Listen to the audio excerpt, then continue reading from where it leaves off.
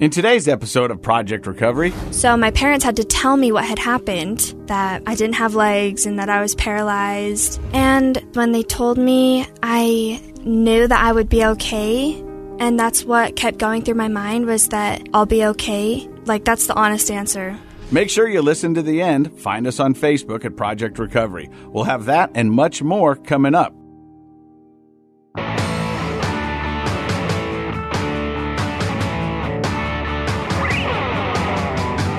Hey, welcome to Project Recovery, a podcast about addiction, but more importantly, it's about recovery. And it's brought to you by our friends at knowyourscript.org. They're helping you talk to yourself, talk to your doctor, talk to your family about your prescription, because there's so many people, Dr. Matt, that have come to our podcast who got into their addiction through a legal prescription. I think that might be the number one avenue that we've had on the show.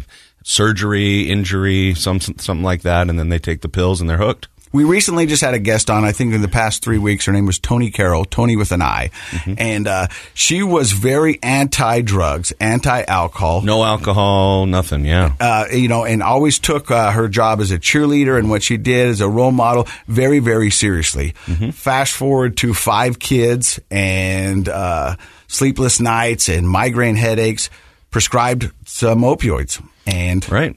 Did you know that there is now a new law for prescribers where if they are prescribing a Schedule 2 or 3 drug, which would be like a benzodiazepine or an opioid or a heavy sleep med, they actually have to contact the other doctors who are prescribing.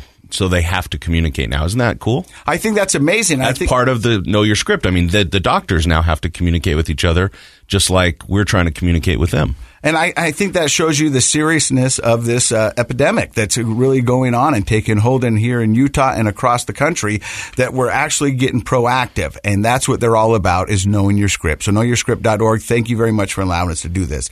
Now, the first part of the show is where Dr. Matt and I kind of talk about things that are going on in our lives. Usually that's where I share things that are going on in my recovery. I wanted to tell you something, Dr. Matt, and I know I sent you this, but my girlfriend, the lovely Leslie, right? Yep. Her daughter, Addie, who's a senior at Fremont. And she's going to play into this a little bit later on with our guest, who I'm very excited to have here today. We're going to talk about her in just a second. But her name's Addie Harris. And so she chose this assignment, and I'll just read you. It goes, "This year I've chosen to take Communications 2110. In this class, we are assigned to do a project on social justice topic that happens within the community. We have chosen our topic surrounding alcoholism." And, she's been with me since the day one of sobriety. Right. And is that why she chose this topic, do you think? I'd have to think so. I don't think – that's the thing, is I don't think a lot of seniors in high school are talking about alcoholism. No, not unless it's touched their lives through maybe family members, but their own experience is pretty unlikely to be. But I think it's evident of the popularity of my daughter's letter that it really has happening a lot more than we know of. And sure. And people aren't talking about it. Well, what do we say? Alcoholism is a family disease. Yes, it is. Yeah. And so she's doing this thing, and she wanted to send us some questions. So I thought we'd answer some of her questions right here on air. Let's do it. And then we'll finish them. So the first one is for you. Dr. Matt, do you find most people who struggle with addiction is in their families who are ones that want them to get help, or themselves? Does that make sense? No, not at all. I messed it up. So is it the family members that want them to get help, or do they want to get help? Yeah. That's the essence of the question. You got it. Right. I would say most of the time it's family members, because most people who have an addiction, it takes some experiences, usually some pretty heavy ones, before they realize they need some help. And people don't like to talk about feeling weak or powerless. And if you're addicted to anything, you do feel powerless. I use the term broken. Because for the longest time, I thought I was broken. I would see so many people who seemed to have it all together, who could sit down at a dinner, have 2 cocktails, and walk away. Mm-hmm. I would sit on my back deck and wonder why I was broken. And then that would lead me to try to negotiate with my sobriety. I would try to outthink my addiction, and I tried everything possible to try to fix it. And rather than on your own, right? Yeah, and then rather than just accept it. Right. I think that one. So the next question is also for you, Dr. Matt. What is one thing all addicts, for the most part, have in common? Oh, that's a great question.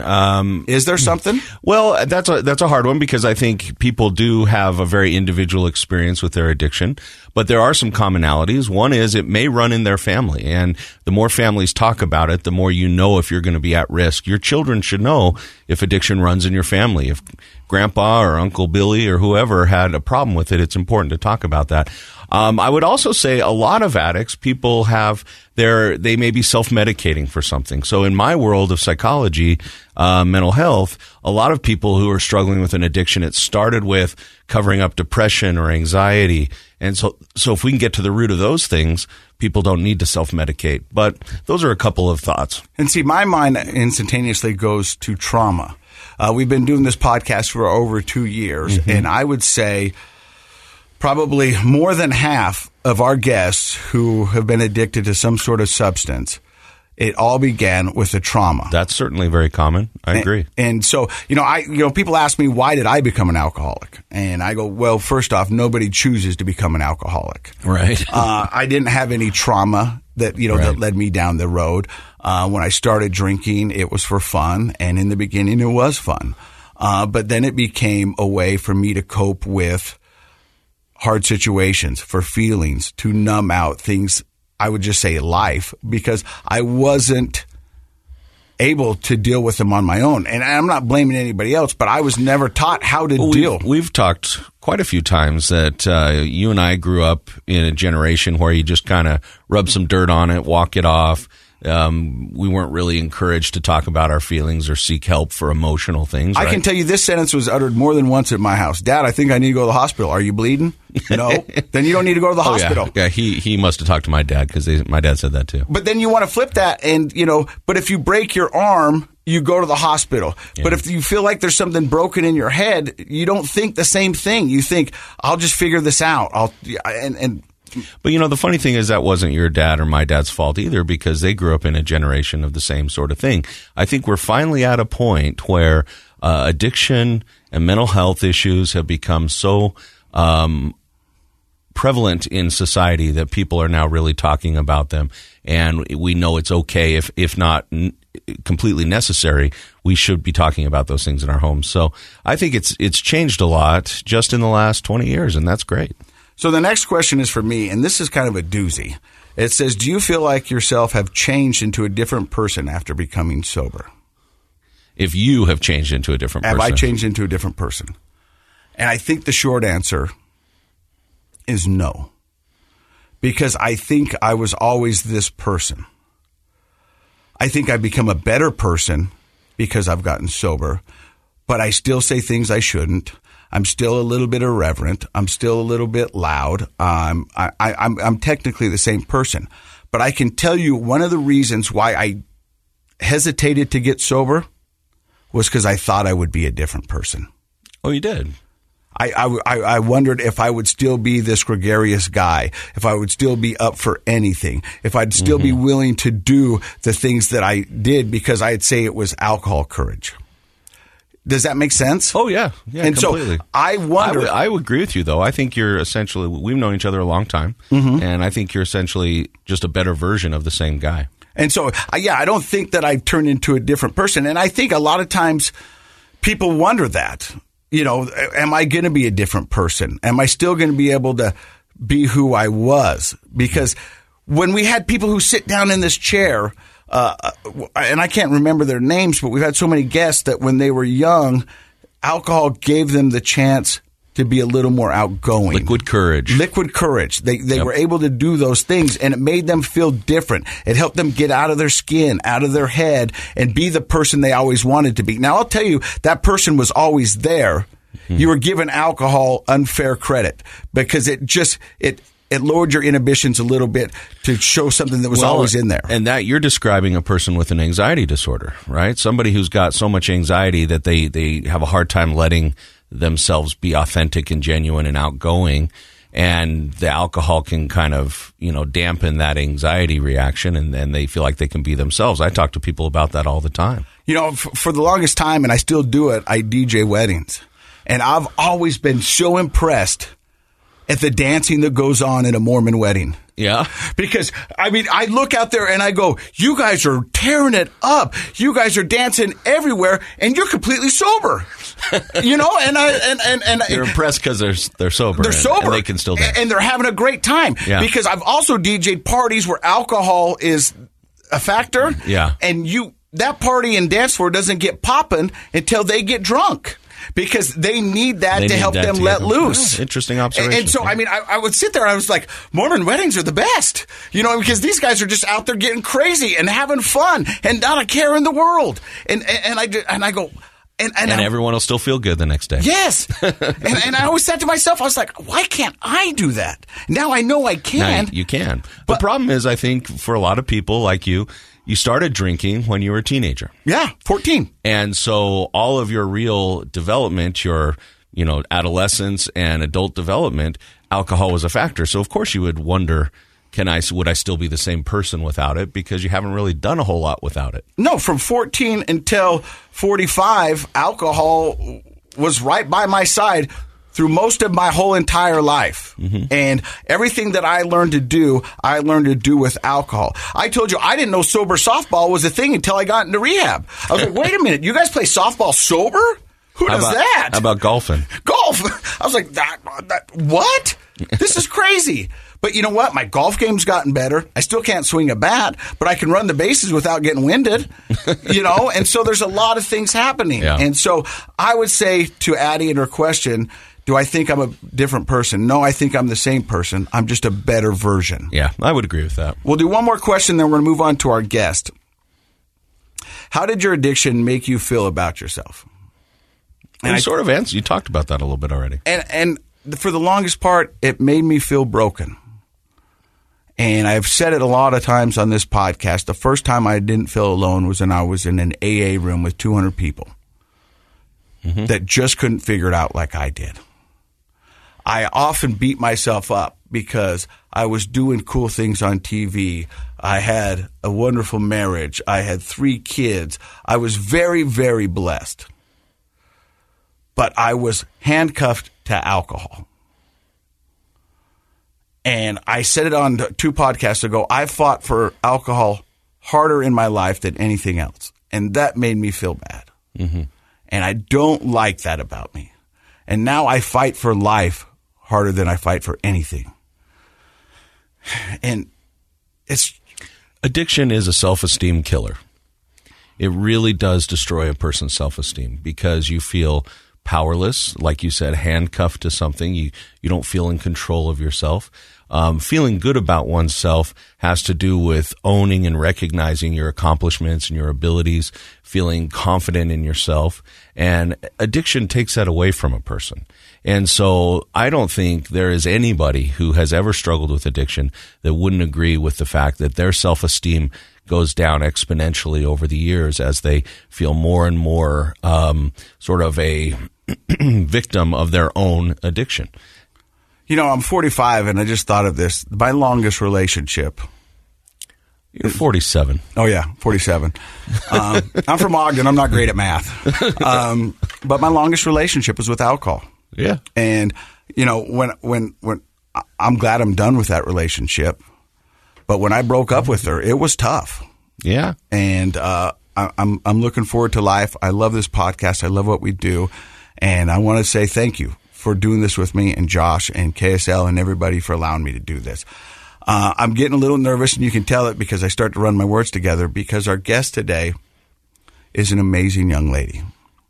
I'm very, very excited to have her on the show. She's 18 years old. She's 4 years older than when I first started drinking. Yeah. I talked to her dad about a month ago. We've been planning this, and I told her dad we're 2 sides of the same coin. And you're going to understand why I say that when I introduce you. Her name is Sarah Frei.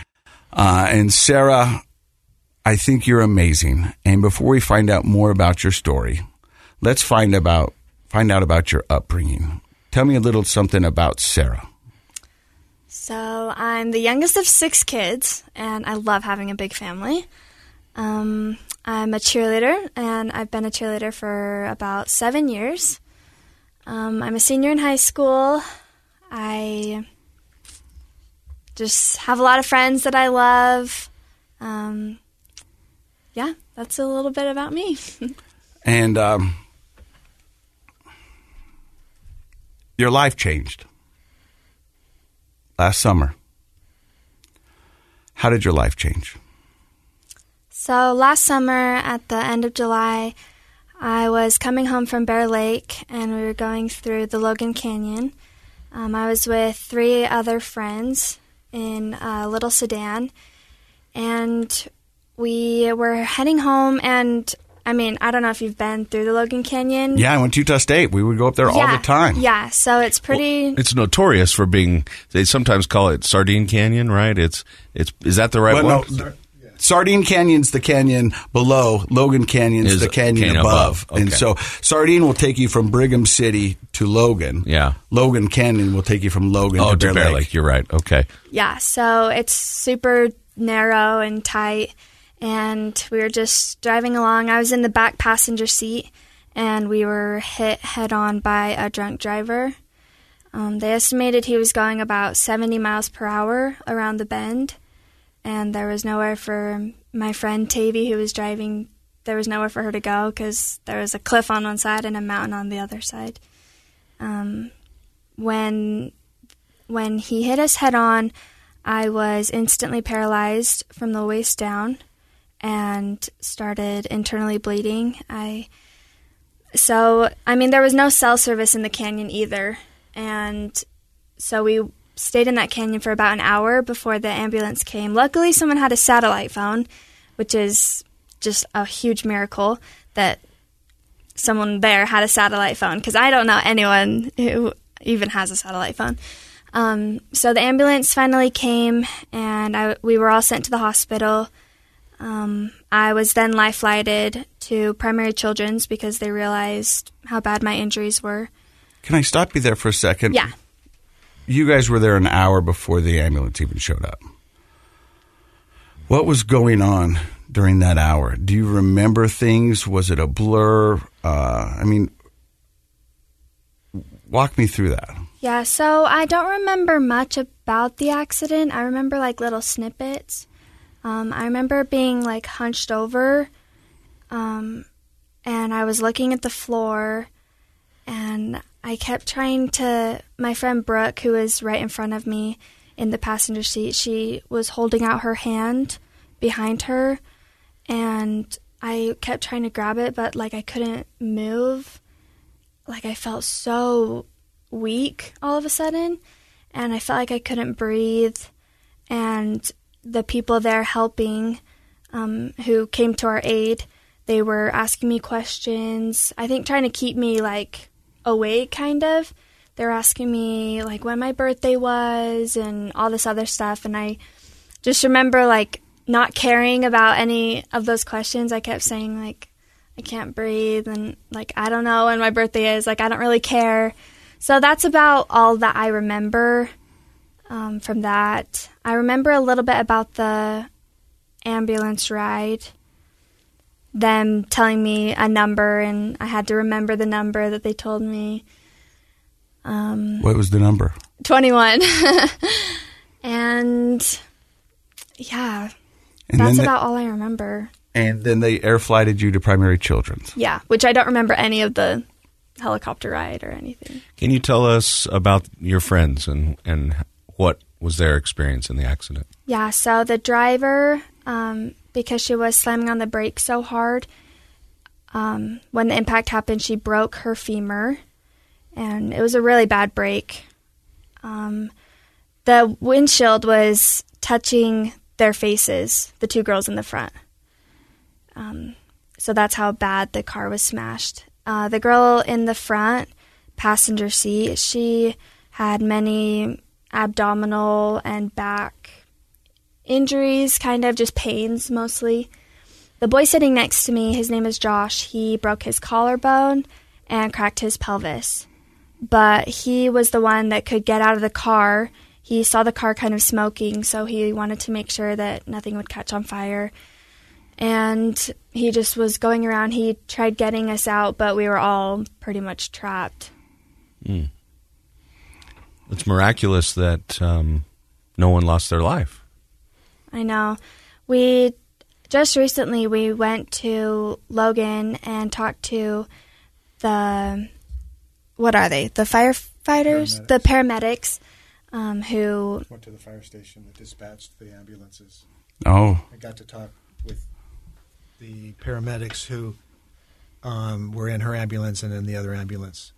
But so they literally saved her life. She was internally bleeding so quickly and so profusely that had they gone by the book from what the protocol and the manual says to do, which was to administer an IV, had they done that, it would have, the homeostasis would have leveled to the extent that her heart, it wouldn't have pumped blood through and she would have died. But they had a gut feeling to not do the IV, so they went with their gut, and that's what saved her.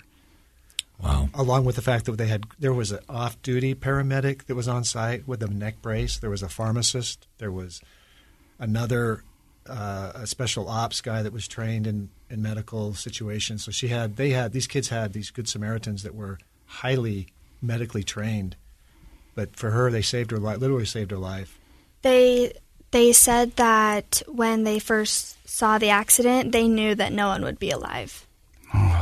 So, were you guys all wearing your seatbelts? Yes, we all had our seatbelts on properly. I hear you telling that story. And in my situation, could have ended up like that.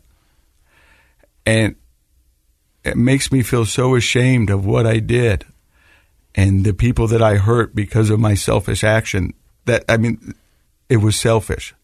I was doing an interview lately, and I said when I set out that day, I didn't have any malicious intent. Like, I didn't set out to hurt anybody. But getting behind the wheel of a car while intoxicated was the most malicious thing I could have ever done. I find it so cool that you're able to admit that and talk about it. And I'm not proud. And I think of the family and the people that I hurt every day. And I hope one day to be able to sit down and talk with them. I hate that their pain is a part of my story. I hate the fact that they had to get hurt for me to get sober. I wish I could have done it a different way. But like we talked before the mics went on, I can't live in the past. There's nothing I can do to change it. All I can do is be better than I was and keep moving forward. That's why I'm so excited for you to be here, because your attitude and your resilience and the way you look at life is an inspiration to so many people out there. I wish I wasn't an alcoholic, but I am. You could sit there and say, I wish I wasn't hurt in the car, but you did. And so then life gives you a choice.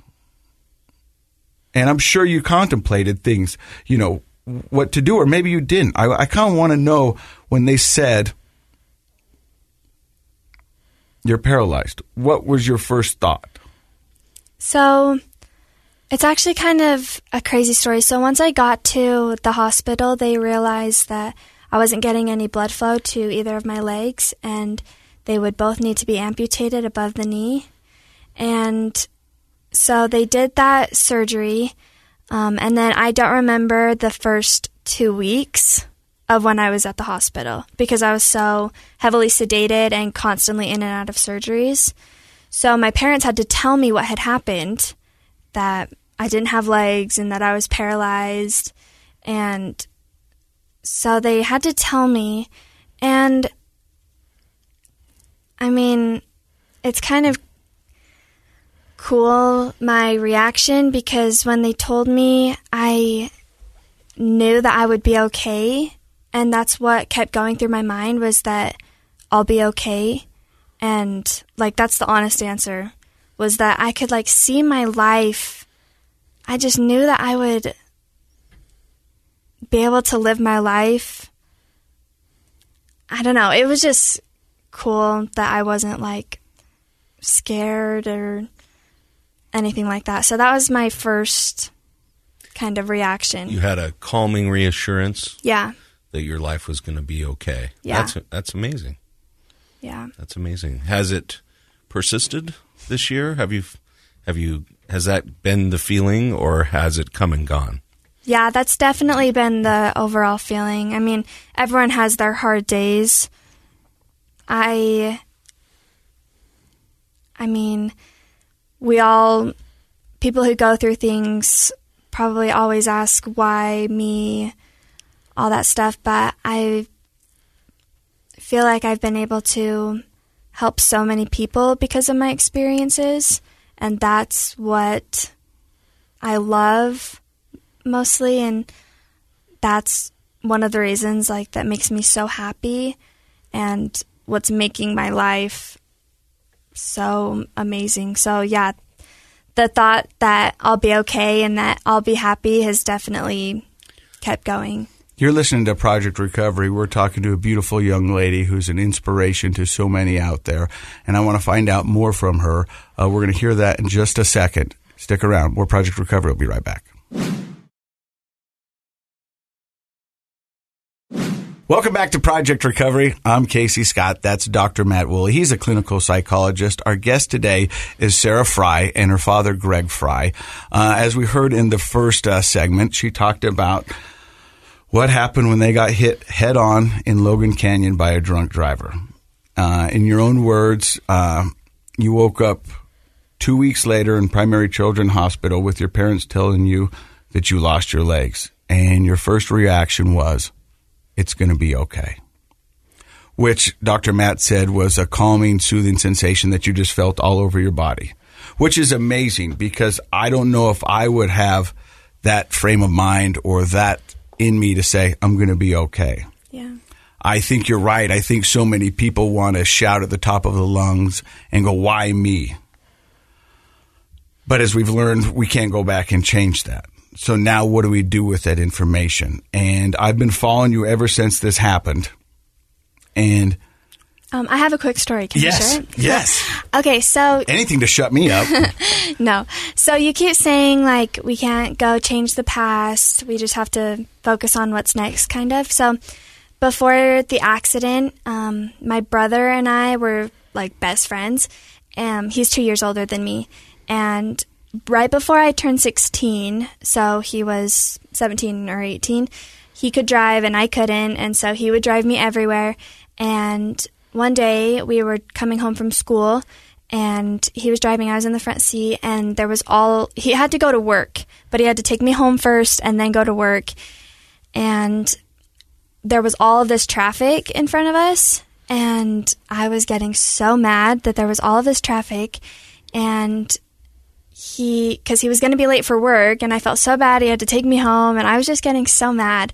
And he was like, Sarah, there's nothing we can do to control this traffic, so you don't need to be upset by it, because I'm going as fast as I can. There's nothing we can do. And after that, my whole mindset going into high school totally changed. Even my friends were like, Sarah, you've been so happy lately. And it's just because I just kept thinking of, if I can't control it, then I'm not going to,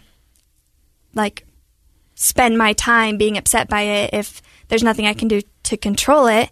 And so after the accident, that one memory has just been so special to me, because it means so much to me now, because there's nothing I can do except for focus on the future. And yeah, because what happened, and now it's just, I just have to figure out what to do next. How did you get so wise? Well, I was going to say, pump the brakes. Who is this 17-year-old boy that has the wisdom? 17-year-old boys are notoriously stupid. I know. He's right? amazing. He sounds like your older brother's, Buddha's driving you around or something. I'm impressed with that. And isn't that special when an experience can come back time and time again? Something we've had in our past can come back and help guide us in our future.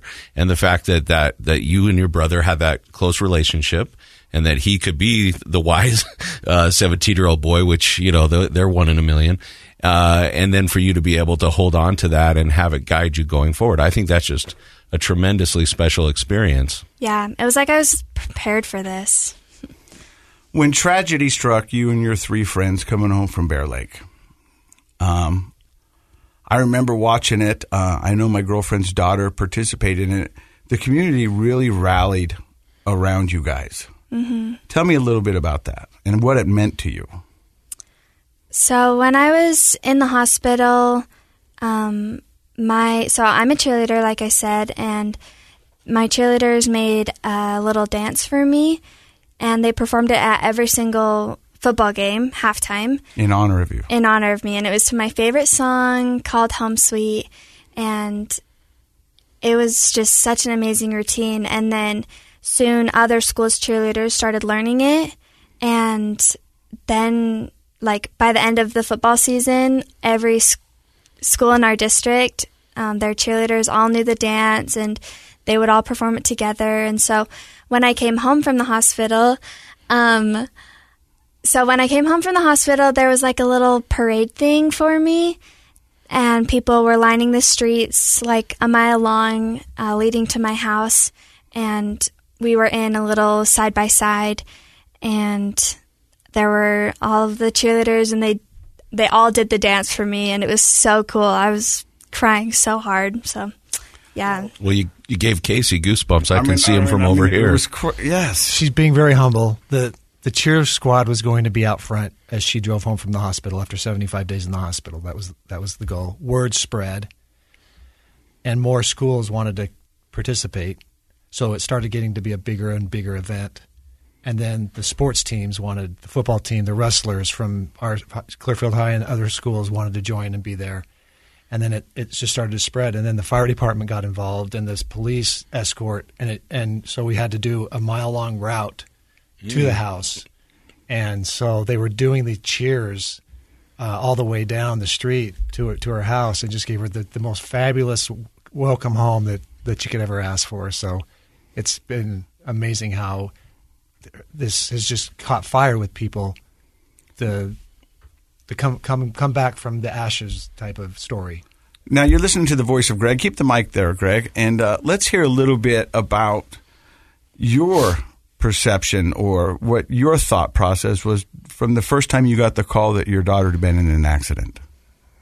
Yeah, so it's interesting. Our neighbor down the street is a paraplegic or quadriplegic from a motorcycle accident that I was on with him just 5 days before her accident, and I watched him crash on. You were I-15. riding. I was riding with him, and he crashed. And he's a quad and on a ventilator. And that night, July 30th, Thursday night, I was talking with a friend in our neighborhood, and I said, if you could offer him the opportunity to be only paraplegic and not be on a ventilator, which is waist down, he would take that in a heartbeat. And not 2 minutes later, my phone rings, and it's the hospital up in Logan saying, your daughter has been in a car accident and she's lost feeling from her waist down. We weren't sure what that meant, but we knew it was serious, and paralysis wasn't going through our mind because we're in denial, we're in shock. Everything's going to be okay. This can't be happening. Each progressive phone call after that got worse and worse until they said they were going to be life flighting her, and we met him down at the hospital, and helicopter got there as we were pulling up. We saw it land on the roof, and but because of COVID, we weren't allowed in. So that started just a life, for the next 2 or 3 months. Only because she was a minor were we allowed one parent in at a time, and we would rotate every 24 hours, my wife and I. And so we were blessed to be able to be with her. But I can tell you the power of time to let things heal and let the wounds, our mind was in such a fog. We were being lifted and sustained by friends and neighbors, certainly by our faith, regardless of your religion.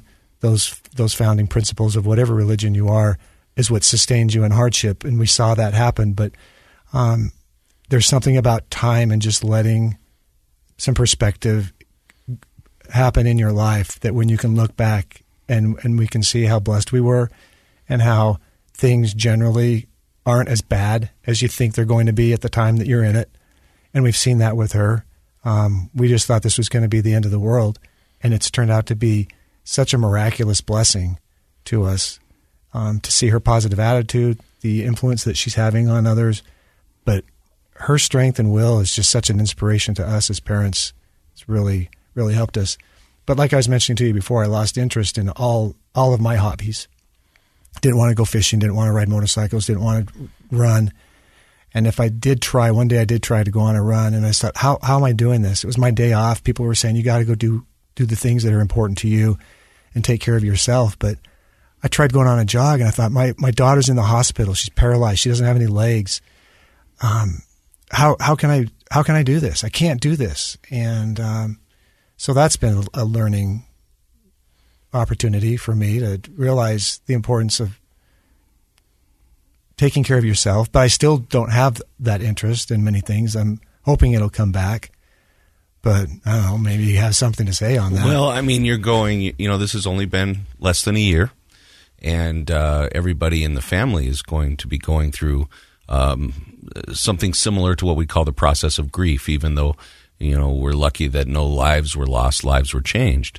And so having the term is called anhedonia, where you lose interest in the things that used to bring you joy and satisfaction. You do them and you kind of feel, it will come back. Partly it's as you realize that life is different now, but life is still good.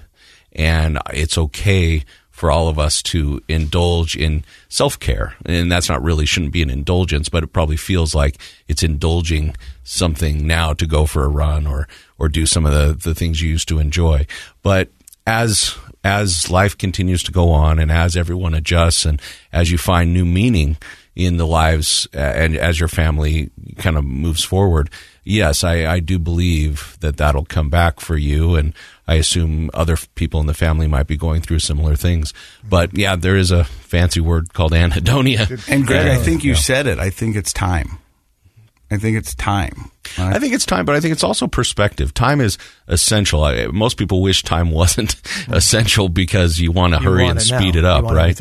Time is essential, but it's also looking for that new perspective, attaching your mind to accepting the way things are now.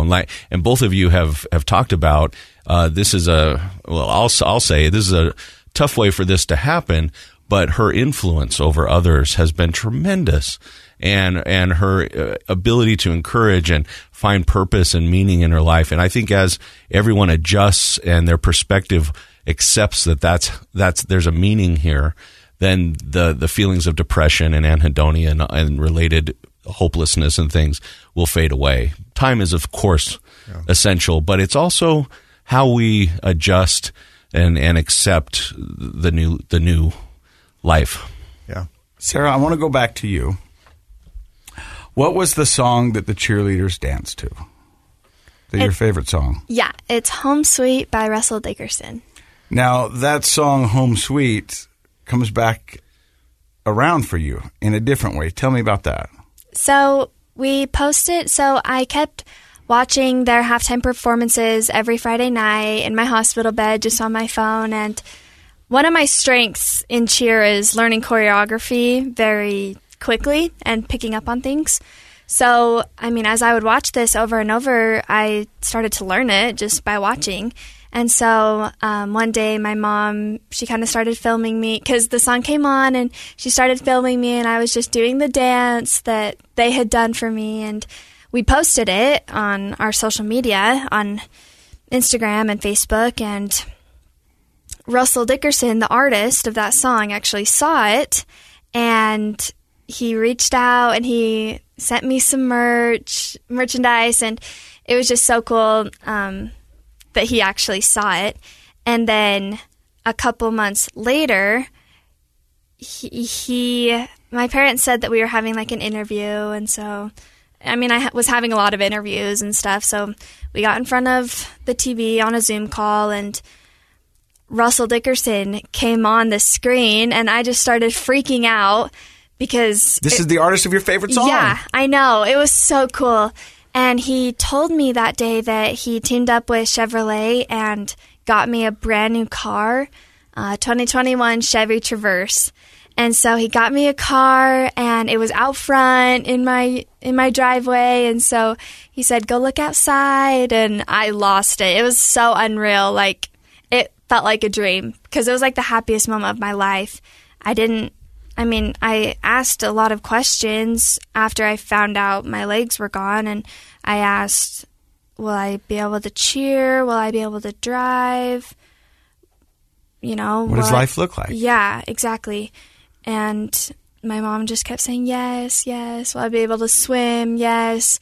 All the things. And so, driving, it's just with hand controls. And now it's like second nature. I'm driving everywhere. So I have the car, and it's fully outfitted for me. There's like a ramp that comes out for me to get in. And it's so cool.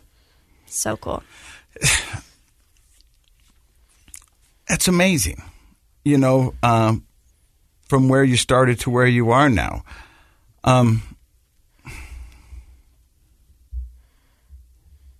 What does life look like for you right now? Right now, I just feel so happy, like, all the time. I find so much joy in the progression that I see in myself.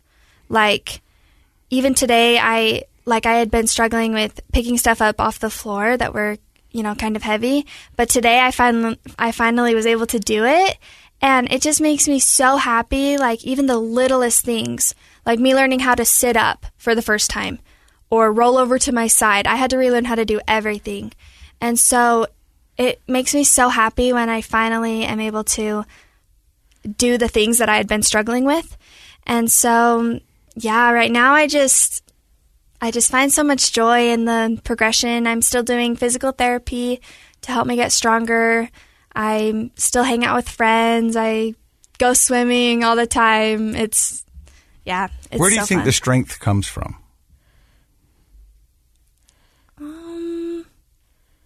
That's a hard question. I feel like, I don't know, because I feel like I'm the same person that I used to be, if not better. I don't know. My parents really help with my, mental strength. We talk about things all the time, which helps. I don't know. Sometimes things are modeled to us in our family. You're the youngest of 6, so big family. Growing up, how did you, this might be kind of very much a shrink's question, but how did you observe older siblings or your parents handle adversity? Like, is there a family style for how to deal with problems in your household? What did you see growing up?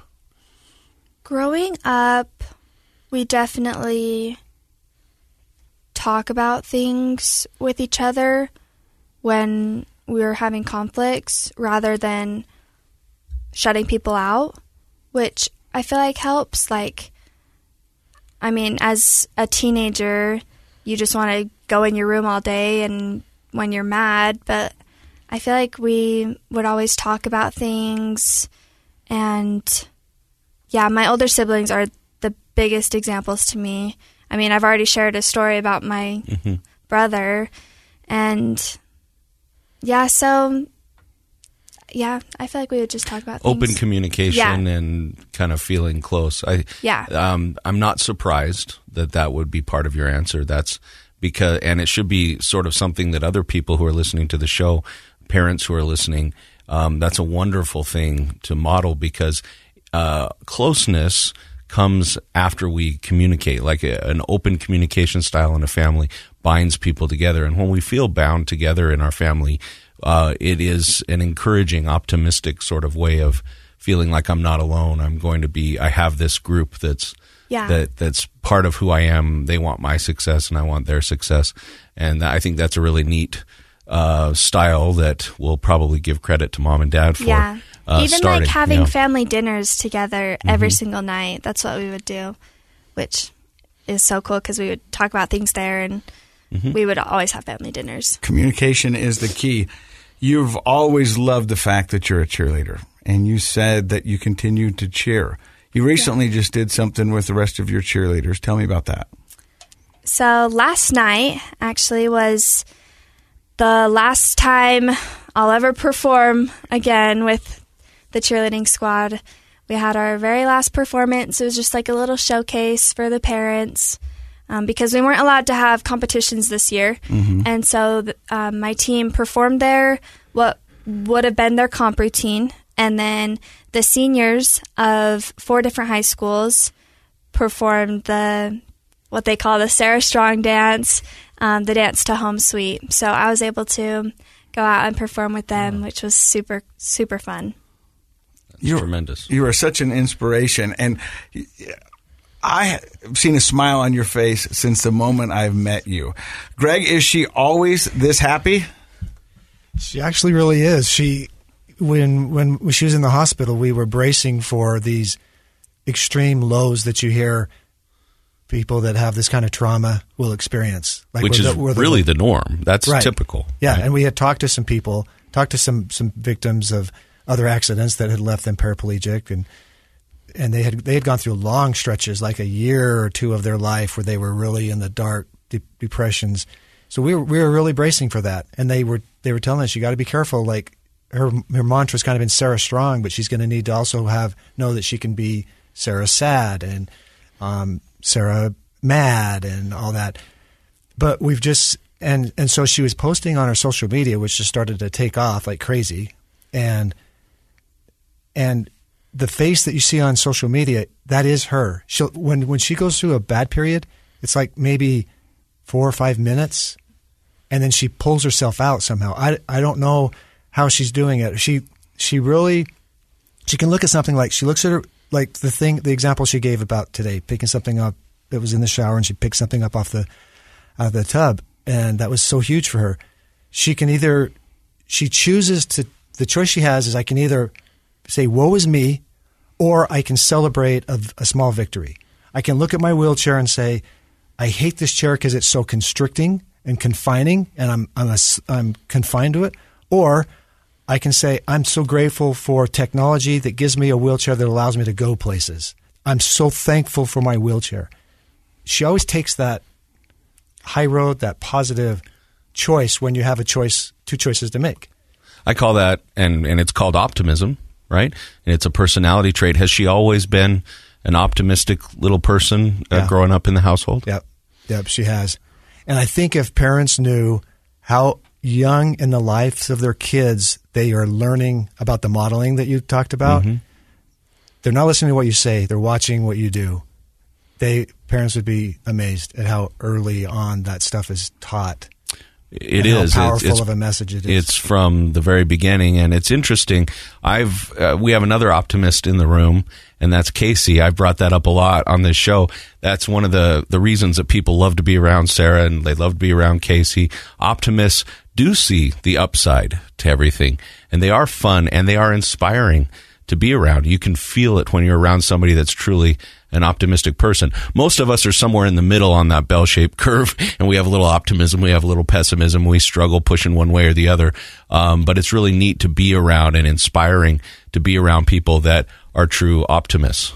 Yeah, like you said, Casey's definitely an optimist. From right when I met you, I feel like we can like our personalities would be so like, like you'd be my best friend. We'd finish each other's. You're supposed to say sandwiches. Yeah, sandwiches. Coming down today, I was telling my dad, we were kind of talking about you and kind of what you're doing, and I was like, I feel like I would want you to be my driver, someone who would admit that, because it would be a lot easier to forgive if my driver, said sorry and stuff. I think that's the biggest compliment you could possibly offer. But it's so messed up that it's a compliment, because I should have never been in that situation. I never should have put myself or that family and the people that I hurt. I want to sit down with the people I hit. I hope one day to do so, because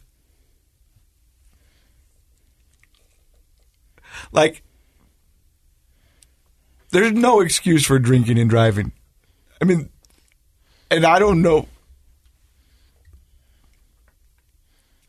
It is the most selfish thing you can do. And I did it. I did it a lot.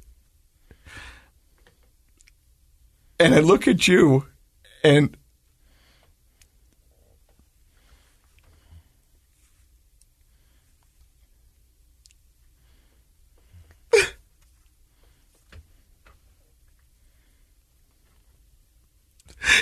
you shouldn't be in that chair.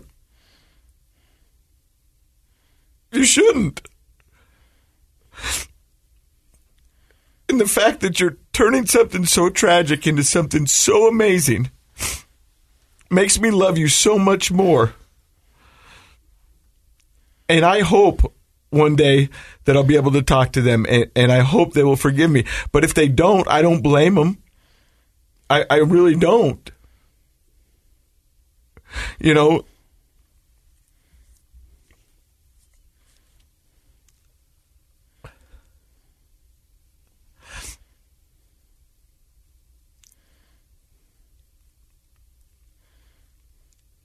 it's just, you shouldn't be there.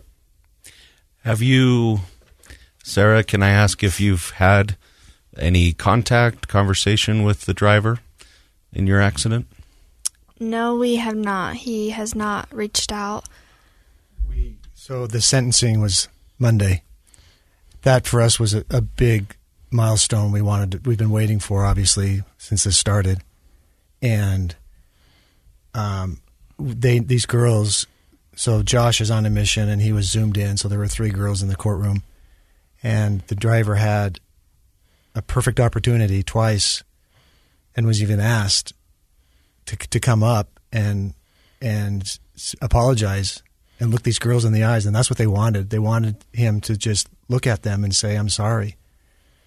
And but he didn't, and that's been a tough thing. We've been talking a lot about that since Monday. But I know restitution was a word that was used a lot in the courtroom. Mm-hmm. And Casey, I just got to say, there's more to restitution than monetary reimbursement. There's what you're doing that shows so much. I mean, your restitution efforts are amazing. And if everybody that it was a DUI driver did what you're doing in whatever arena, you're playing to your strengths, if they would just do that to their strengths, serve society, give back, and look at that as a way of restitution, can you imagine how much better society would be? So God bless you for what you're doing, and please look at that as you're going above and beyond in what you're doing. I agree, and emotional restitution is healing for both sides, of course. How has it been? Has it been hard for you, Sarah, knowing or having that experience of the driver not being willing to apologize? As far as your feelings of forgiveness and how you think about that person, what's been going on for you since Monday? It just was so unexpected. I went in there confident that he would say sorry. So it just makes it hard to forgive.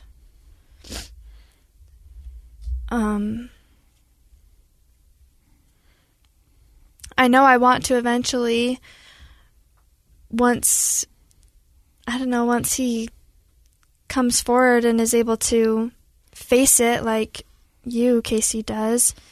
But I gotta stop because I haven't had the opportunity yet to apologize to the people that I hurt. I mean, I want to, but when the accident happened in the beginning, they didn't want anything to do with me. I mean, I followed them on social and looked into it, and because of everything that was going on, I wasn't allowed to. And I remember saying on this podcast, when we first started it, I said, I hope one day to be able to sit down and tell them I'm sorry. And I don't think sorry will ever be able to be said enough. And I want them to know that because of that, I'm doing this. And out of that tragedy became something good. And because I don't want people that are listening to this to think that I've done that, because I haven't, and I want to. And hopefully this will get a conversation going where I can. But there's a chance that, you were willing to hear it. There's a chance that the people I hit do not want to hear from me. And I don't blame them.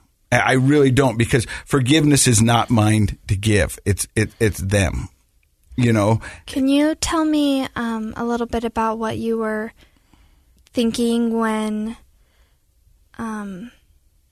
either when the accident happened or when the sentencing occurred, or what you were thinking? Sure. When the accident happened, like you, I remember bits and pieces. I remember that I was done drinking, that I was done doing what I had been doing. I had negotiated, I had made promises to God, deals with the devil to just to outthink this disease. And I tried everything I knew. And Sarah, I think I'm a pretty smart guy. And I threw everything I knew at it. And it always ended up with me still drinking. So I decided I was done. And I made that decision that day. And the next day I went into rehab and have never looked back. Not to say that I don't think about it, because I think we learn from our past. And I think about it every day. I think about the people I hurt every day, multiple times a day. So I went to rehab and did all that. And when I came out, it had been 45 days. And so I finally go to court, and I didn't know what was going to happen. But I remember saying, whatever he says, I will do. Because that's what is asked of me. Yeah. And so I didn't do any jail time. Because they said that the 45 days, 53 days that I did in rehab, I didn't see my family for 45 days. And I'm not saying that's an excuse either way. You know what I mean? That's just what was given to me. Yeah. But had I had to go to jail, I would have done it. I would have done it in a heartbeat. Yeah. And when you sit there and you talk about, her resilience and her optimism and what there's going is that every day I'm living on borrowed time, because there's a chance that I could have killed somebody, that I could be in prison and watching my daughters and my son grow up behind bars. And I can tell you, looking now, had I killed somebody, and this is just honest, we've never talked about this on this, I don't know if I could have lived with myself.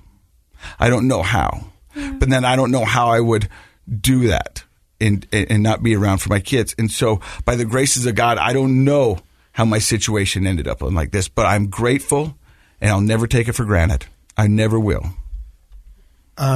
So I have a question, but let me first, just for the record, just clarify. He did in his statement on Monday, in his written statement, his impact statement, he did say, I'm sorry that this happened to you. So he did say that. Mm-hmm. There's saying sorry, and then there's saying sorry. And his statement, he wanted, well, I don't want to get into the details of it, but see, that's what I'm telling you, is that actions speak louder for words than me. Right. And says I could have right out of that went and talked to it and said I'm sorry, but I had nothing behind me to back up what I was going to do. I feel confident now sitting in their living room talking to them and explaining to them how sorry I am, and I know sorry will never be able to solve it. But because of that, I haven't had a drink in close to 3 years. I started a podcast where we have people come on and talk about the recovery and show them that there's a different way, that maybe they don't have to hit a rock bottom. Mm-hmm. I speak at schools. I speak to parents.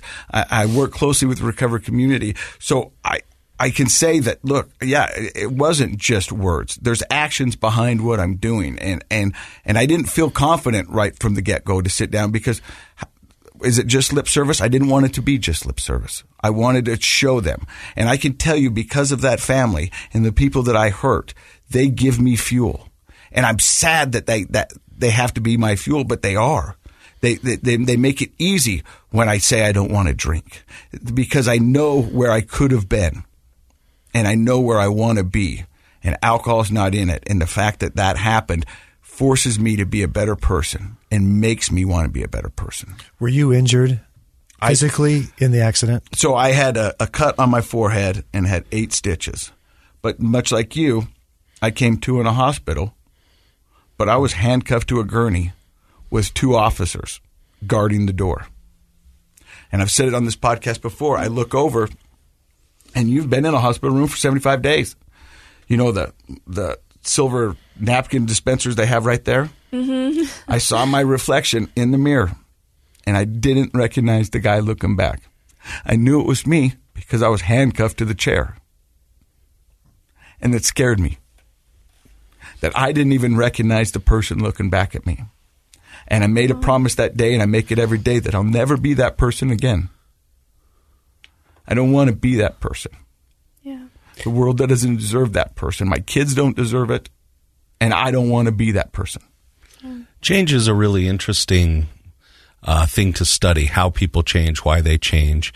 There's a real process to how people make significant, lasting, meaningful changes in their life. And I think, Sarah, you're obviously doing everything you can, like your dad said, playing to your strengths to move forward and be the optimistic, inspirational person that you are. And I think that maybe what we can hope for your driver is that somehow he engages in that process of change. And so that meaningful interaction that you hoped for this week didn't happen, but it might. And I think an optimist would assume that it could. And if it doesn't, you're going to keep moving forward anyway. Yeah. That's one thing. But it could happen. That's one thing I learned too, and I remember saying that, is that there's a lot of people out there that haven't forgiven me or won't forgive me. And that's okay, because that's their right. But I can't let that affect who I want to be. I don't want to carry that around with me. It's too heavy, and it doesn't serve me any purpose. Yeah. So I've got to be the best person I can for my kids, for my community, and move forward. But I'll speak to those people because you're right. It's their right. They're in their own process of life, and it's their life. But they will feel so much healthier and happier and live a richer, more meaningful life if they can find it in themselves to forgive. That is huge.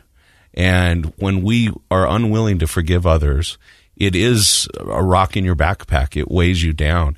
It makes you live a heavier life than you need to. So if I could encourage somebody, whether they're related to your story, Sarah, or your story, Casey, or not, if you are having trouble forgiving someone, one of the most psychologically and emotionally healthy things you could do is figure out how to forgive. But it's easier said than done. And I understand that. And I think it goes back to what your dad says, time. And you're going to figure out your path. And I'm amazed at your path already. I mean, in this short little time that you've been dealt this blow, you have done some amazing things. You have caused change, so much in the fact that your dad is talking with who later on today, and what are you guys trying to work on? So it's legislation on a national level for the car manufacturers to implement the technology that we have that can prevent thousands and thousands. I mean, they estimate 9,500 deaths a year could be prevented by the technology that we currently are using in our cars. They just need to tweak it a little bit. And the manufacturers, that's what we're doing. We're going before Congress and trying to get sponsors for these bills. There's 2 bills, and if they can get the technology in the cars that can sense when driving is erratic or dangerous, the technology is there to save lives. And it's already in a lot of cars, right? Yeah, as an option. But what you're talking about is, why not make this a standard required safety measure, just like a seatbelt is. Yeah. I mean, I still got something in my car that I have to blow in it to start, and I haven't had a drink in over 2.5 years. I don't understand why those aren't standard in all cars. I mean, I used to be able to, I mean, as stupid as this sounds, Sarah, and I'm ashamed that you don't get to tell me what to do. But why can anybody choose to have alcohol and then drive? Look, if you want to drink, great. There's an Uber, there's a taxi, there's the train, there's a sober driver, but I want to hear one good reason why you should be able to drink and get behind a wheel, even the littlest bit. Well, there isn't. But people will stand on their sword for that. That's where people, and we've seen it a lot this year, people get hung up on the difference between individual rights and the rights of others. And I don't see, and I'm with you, Casey, I would vote for having that be a standard thing in everyone's car. I'd be happy to do that because look at the change that would make. You can't drive around without it. I mean, Greg, you said what? Estimated 95,000 deaths a year? 9,500. I believe. I'm just getting involved with it, so I'm not sure on the statistics. But one's too many. But yeah. But and I'm with you on the rights whole thing. Like, we need government to stay out, but when you have the technology there, and it's not even to the extent of having to blow into a device to check your BAC. It's just the technology is there to not hit the car in front of you. The technology is there to not go out of your lane, and the technology is there for these self-driving cars. So, it's after a certain number of sensing that you're not in control of your car to the extent you should be, it can literally pull that car over and turn the engine off. And you think about that coming up 89. If your car at the time could have just pulled itself over and turned itself off. And it's interesting because I'm normally a very calm person. I think. Unless we're talking about masks. But I lost it talking about masks and the individual rights and people who don't want to wear a mask and all of that sort of thing. Vaccines.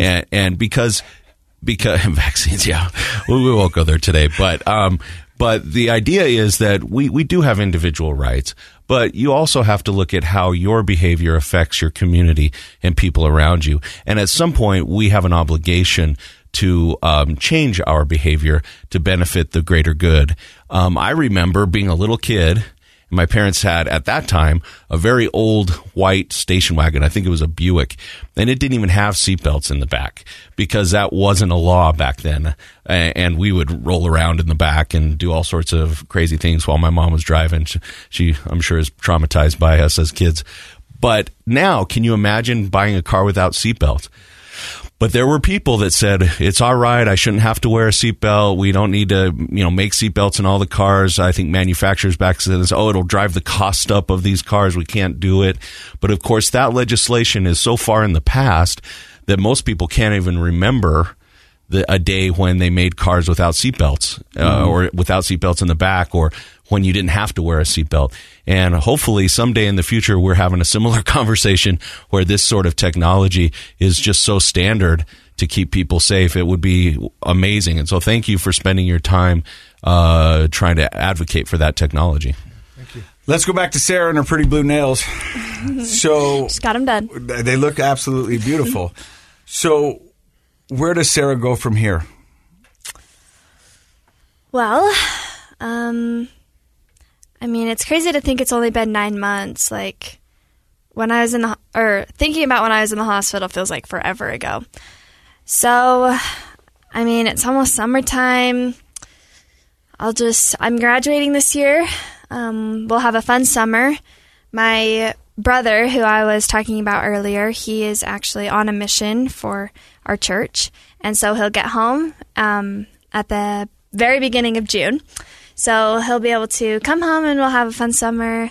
And then I'm going to Utah State University and studying elementary education, where I want to become an elementary school teacher. So wonderful. Wow. I think you can do whatever you put your mind to, because what you've accomplished in 9 I would have loved months. to have you as my elementary school teacher. That's amazing. I had a few doozies so nice. Yeah. that I still remember. I had Miss Astle. Ooh, that was her name. That sounds tough. I had an elementary school teacher that we were finger painting one day, and she came up and ripped mine off the easel and crumpled it up and threw it away and said, "Try again."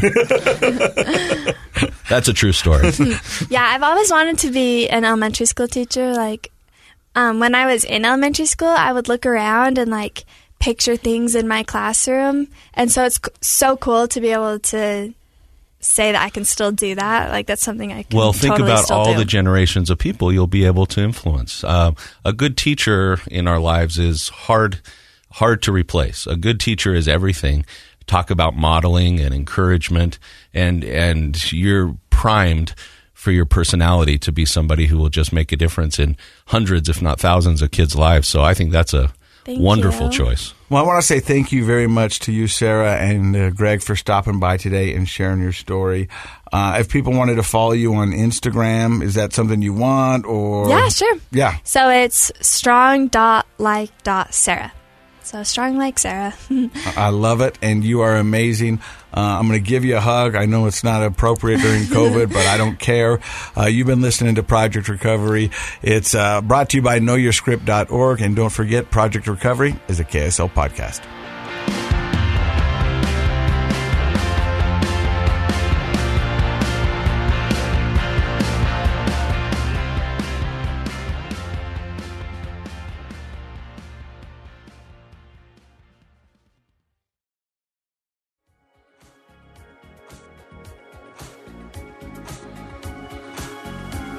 The contents of this program are for informational purposes only. The program is not intended to be a substitute for professional medical advice, diagnosis, or treatment. Always seek the advice of your physician, licensed therapist, or other qualified health provider with any questions you may have regarding a medical condition. Never disregard professional medical advice or delay in seeking it because of something you've heard on this program.